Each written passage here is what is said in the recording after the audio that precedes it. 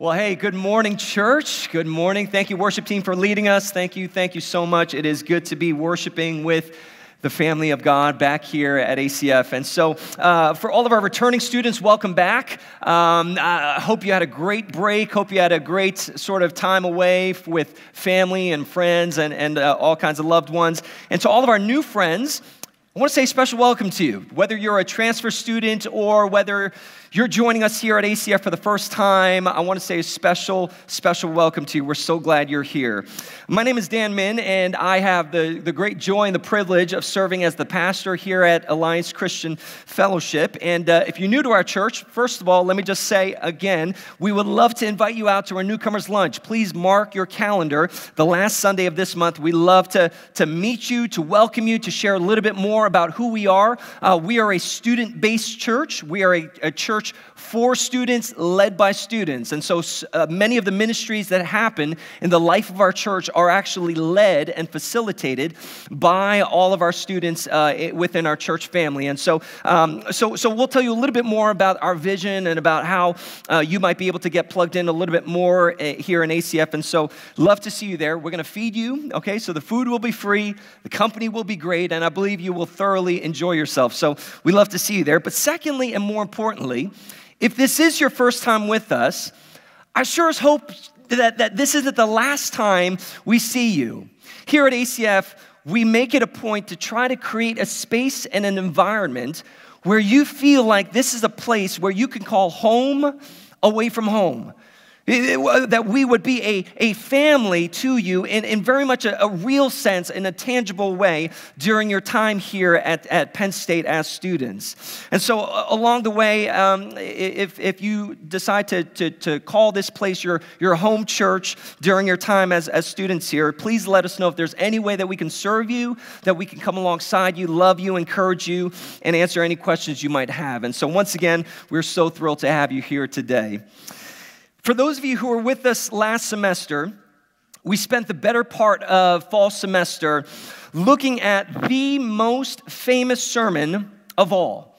If there was any sermon that would go down in the Hall of Fame for greatest sermons ever preached, this sermon would be at the top of the list. Coming at a close second would probably be one of my sermons, but I'm super humble about it, so I'm not going to go there.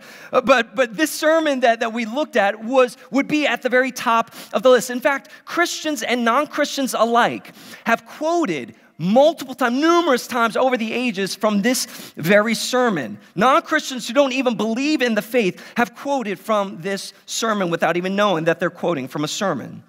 The sermon that I'm talking about is the Great Sermon on the Mount, preached by Jesus himself. And the sermon can be found in Matthew chapters 5, 6, and 7. And last semester, we actually only managed to cover just one chapter of the entire Sermon on the Mount. And that's because Jesus didn't believe in preaching short sermons.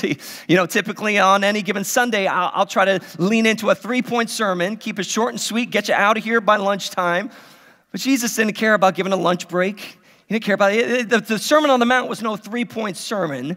It was a full-blown 20-point sermon, which is why we were only able to cover one chapter last semester. But fear not, church. A new semester is upon us. A new semester is upon us. That's right. We're going to actually carry this series that we were in last semester right into this semester called The Kingdom Way. The Kingdom Way. And so by the end of this academic year, come May, we would have gone through a 22-part teaching series, okay, just on the Sermon on the Mount. Now, let me just pause here. For those of you who were with us last semester, you were a faithful attendee, you came every week, listened to the Sermon on the Mount. Maybe you're coming to a point and you're saying, Dan, I'm tired of the Sermon on the Mount. I'm tired of this. In Matthew 5, how many times can I turn to Matthew 5? My Bible is permanently creased to Matthew 5. Can we look at something else, right? Maybe for you, you're like, man, maybe you were done with this series. Listen, don't blame me. I'm not the one who preached a 20-point sermon, okay? So if you have a problem here, you're going to have to take it up with Jesus, okay? We're just looking at the words of Jesus here. I am genuinely sorry if you are tired of the Sermon on the Mount. Now, for those of you who found this series to be helpful, encouraging, and challenging and all kinds of good. And friends, I hope the majority of us found ourselves in that place. I say to you, great, because I believe that Jesus has more for us in his Sermon on the Mount that we have not yet uncovered. And so no matter where you fall on your feelings towards the length of this series, I pray that you would open your heart to receive what I believe Christ has for you and for me through his teachings. And so if you have your Bibles, won't you turn with me to Matthew chapter 6, not 5, chapter 6. We are moving on. Chapter 6. We covered all of chapter 5. Go ahead and turn to Matthew chapter 6. If we can have some volunteers giving out some of these Bibles. If you don't have a Bible here with you, go ahead and raise your hand, and we'll have some folks coming around, and they could get one of these hardback Bibles to you. Just raise your hand, and they'll get one into your hands. Friends, if you don't own a personal copy of the Bible, we would love to gift this to you. Consider this our gift to you. And we'd love everyone to own their own copy of the Bible. Now, I know many of you have Bibles on your smartphones. That's all good. But if you want a personal hard copy of the Bible, consider this our gift to you. If you're following along with us in these hardback Bibles, we're on page 811. We'll also put the text up here on the screen in just a few moments, but as you're finding a place in Matthew 6, let me just remind you of the central theme of this entire sermon. And for those of you who are jumping into the series for the first time, let me just fill you in. This 20-point sermon is not some kind of disjointed, random collection of thoughts. Jesus wasn't having a moment, sipping his coffee by his window, saying, let me think about some things to talk about. This wasn't just a random collection of thoughts by Jesus. This is Jesus, the Son of God. The Son of God coming to the people of God to teach and show us that there is a new way to live life. There's a new way to live life. You ever find those articles online where it says find out that you've been doing things wrong the whole time, use the hanger the right way, right? How can you use a hanger the wrong, you find all these life hacks, right? Here's a new way to use this thing. Jesus essentially comes onto the scene to show us that there is a new way to live life, and essentially that perhaps we have been going about living life all wrong. That Jesus comes on and says, let me show you a new way. But not only does he come to show us a new way, he comes to show us a far better way to live.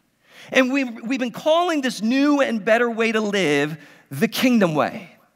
And listen, friends, the kingdom way of Christ brings to us great purpose for our lives. It brings meaning and significance. It brings with it deep joy and satisfaction and contentment for our souls if we lend our lives to this kingdom way. Now, listen, don't get me wrong. The kingdom way is not an easy way. And no point would you ever read the Sermon on the Mount, any portion of the Sermon on the Mount, and think to yourself, I got this. It's a piece of cake. This is a walk in the park. In fact, the words of Jesus here in the Sermon on the Mount are some of the most challenging things that we as human beings can process in our faith journey. But I believe that if we apply these red letters of Jesus into our lives and design our lives around this kingdom way, we'll experience the fullness of God's purpose and meaning for our lives. And friends, isn't that what we want at the end of the day? We want to live on purpose. And we want to live towards a greater meaning, a greater story than just our little story, than just ourselves, where, the kingdom way shows us the avenue towards that. And so I want to take a look at Matthew chapter 6, starting from verse 1, and we'll just look at 4 verses here today. That's all we're going to look at. This is Jesus speaking. We'll put the text up here on the screen if you want to look along with us. Matthew chapter 6, starting from verse 1, hear the word of the Lord. This is what it says. Beware of practicing your righteousness before other people in order to be seen by them. For then you will have no reward from your Father who is in heaven. Thus, when you give to the needy, sound no trumpet before you as the hypocrites do in the synagogues and in the streets, that they may be praised by others.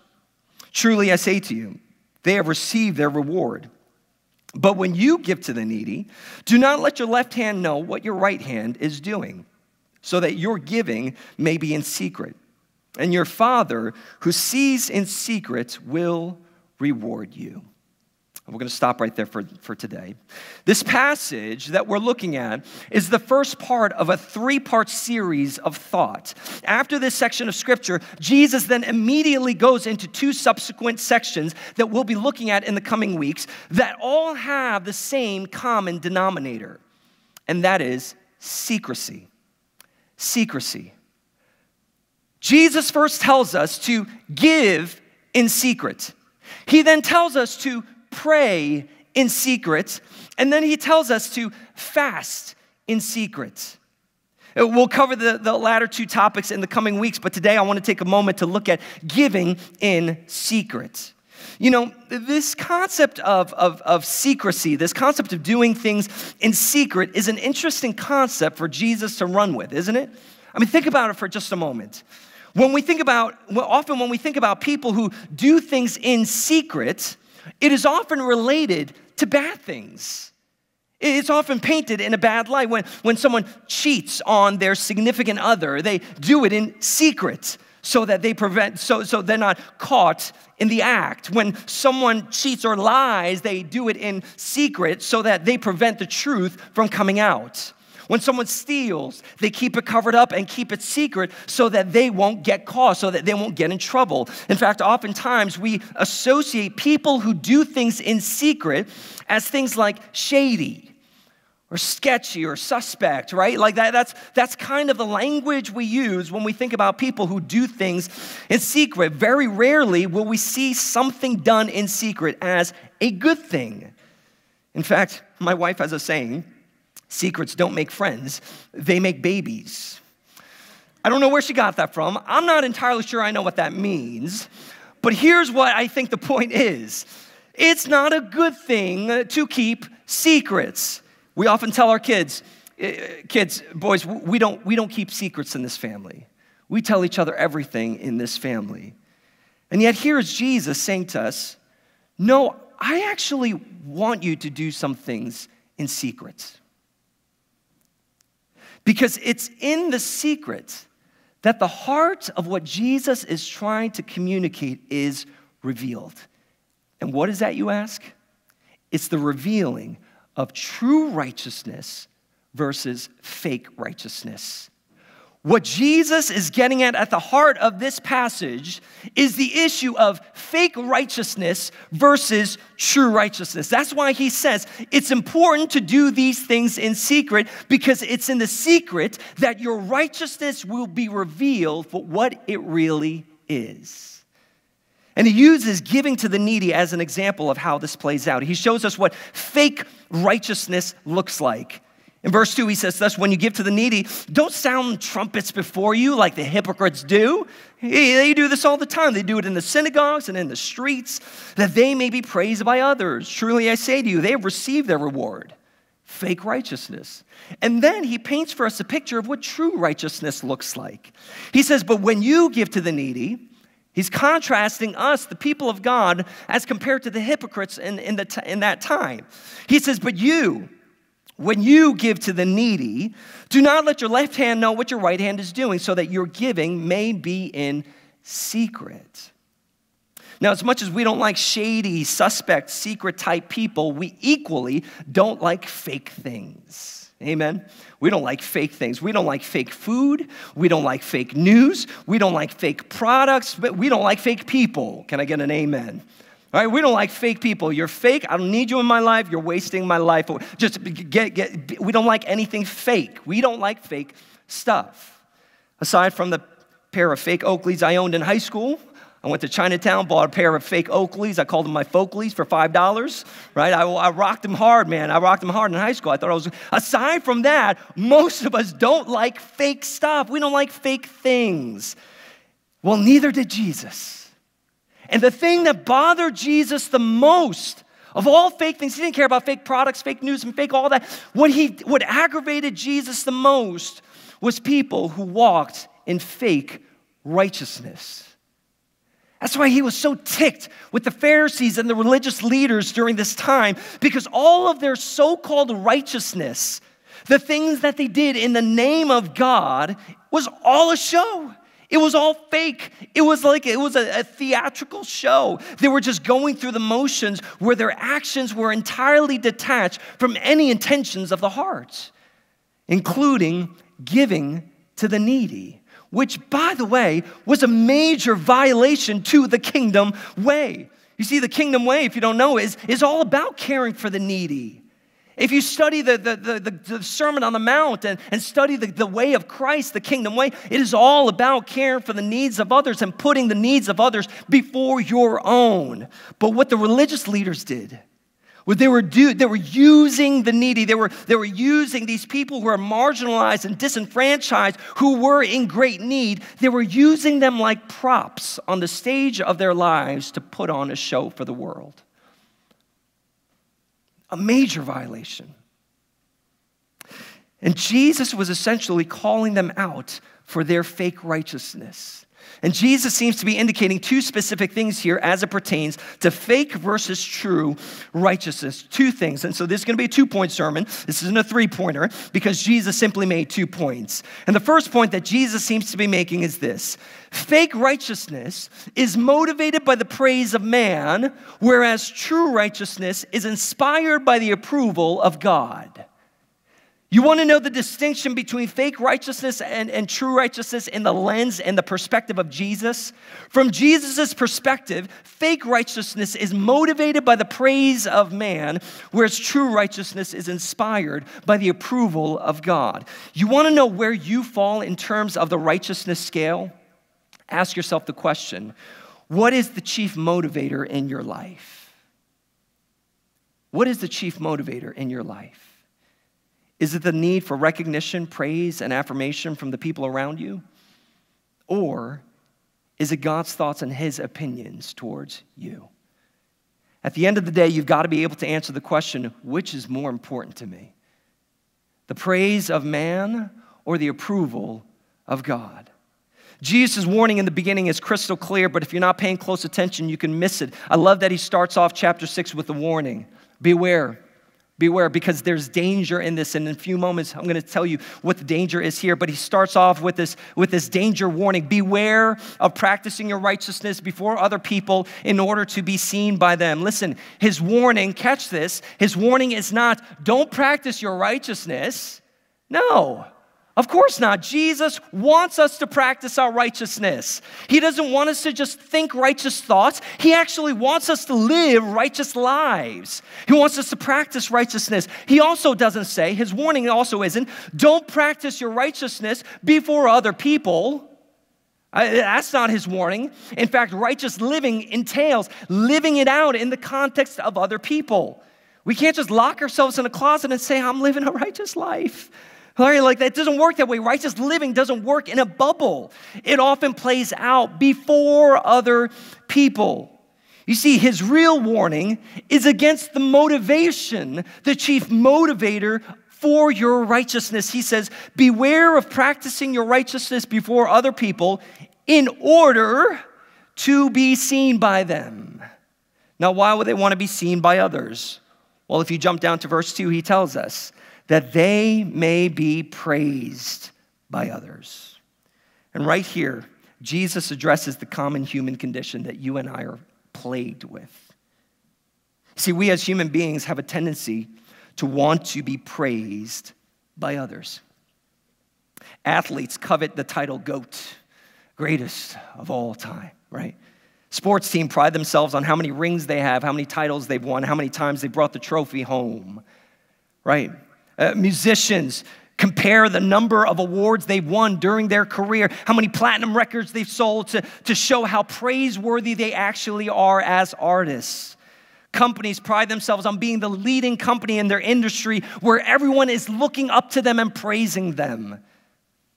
As human beings, there is something in all of us that deeply longs for the praises of others. It's part of our human condition. We want to be told how great we are. We want to be told how awesome we are. We want to be told how amazing we are. Now, can I just say this before I go on?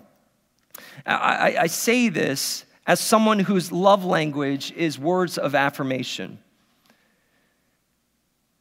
You see, oftentimes we find ourselves in this tension because we say, well, I feel like I shouldn't want this, but I kind of feel like I need it. That's my love life. That's how I feel loved and affirmed through words of affirmation by people telling me how great I am, by people telling me how highly they think of me. Friends, it is not wrong to want to be recognized. It is not wrong to want to be told how great someone thinks you are. To affirm someone and to encourage someone, to praise someone is not a bad thing, but here's where things get a little bit dicey. When the thoughts and the opinions of others weigh heavier than the voice and the opinions of God in your life, you have a problem on your hands. When the thoughts and the opinions of others around you weigh heavier and they scream louder than the voice of God in your life, you have a significant problem on your hands. When your righteousness is driven by the need for affirmation and the praise of man, you're actually living out of a place of false righteousness. That's why I love what Paul says. He encourages the listeners in Colossae, in Colossians 3, he says, and whatever you do in word or deed, he says, do everything in the name of the Lord Jesus.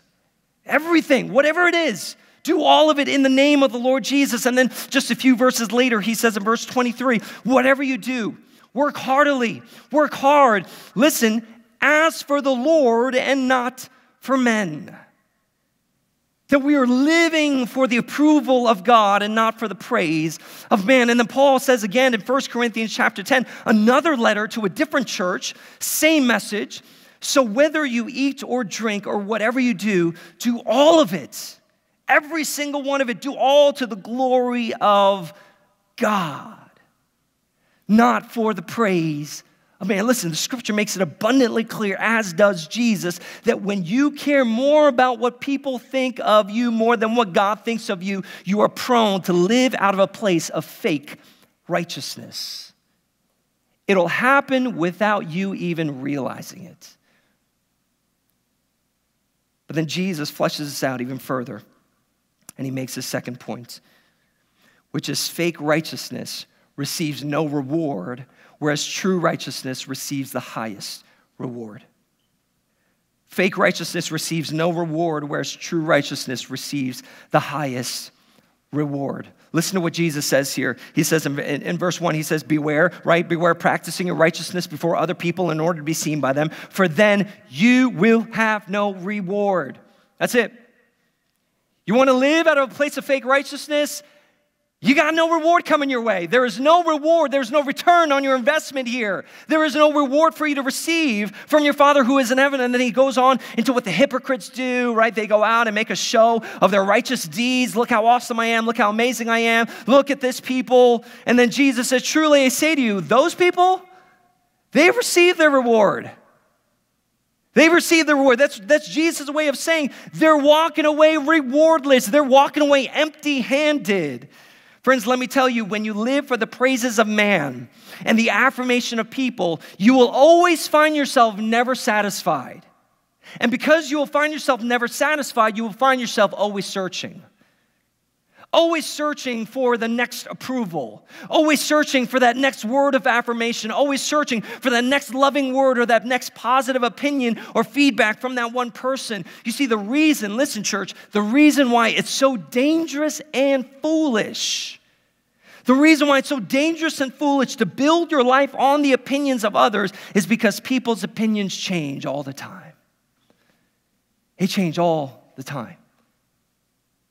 And if your life, listen, if your life rises and falls based on the opinions of others, which, by the way, at any given moment in your life, you will have people who love you and people who don't like you. I know it's hard to believe because, how can people not like me? That's what I say to myself every day. How can people not like me? Look myself in the mirror of this beautiful face. How can you not like me? Right? Like, how is this possible? But believe it or not, people, there will be people at any given moment in your life, people who love you and people who don't like you, people who love being around you and people who can't stand you. You will have both of these people. And so if your life rises and falls based on the opinions of others, you will constantly find yourself disillusioned, frustrated, and utterly confused about who you are. And that's where a lot of us find ourselves. And here's what we do. Because we're confused about who we are, because our lives rise and fall based on the opinions of others, we work hard. We work hard at putting on a show. We work hard at altering certain types of masks and making sure that we're put together in a certain type of way so that we play to our strengths, right? We do all of these things so that people might think highly of us. But if you live in that cycle, I promise you will always find yourself never satisfied. Because people's opinions change all the time. And because they change all the time, you will always be searching. Always be searching for that next word of affirmation. But church, I'm here to tell you, do you want to know whose opinion never changes about you? Your Father in heaven. Your Father in heaven looks upon you, and you need to know that He looks at you. When He looks at you with such deep, loving affection. And I promise you that never changes.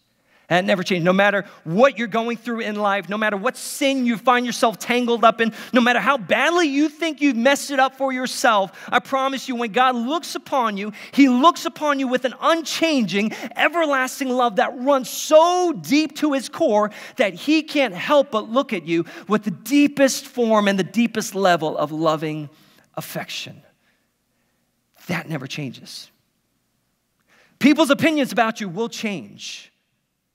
For justified or not, people's opinions about you will change. But the opinion of God for your life over your life will never change. Can you see why Jesus would suggest that the one who is motivated by the praises of man come up empty-handed? There's no reward in that. What reward do you walk away when you live for the praises of man? Whereas the one who is inspired by the approval of God receives the highest reward. Friends, as you go about this semester, I pray that you would make it a habit to live for the approval of God, which, by the way, can I just say, you've already received that. I don't want you to confuse what I'm saying here.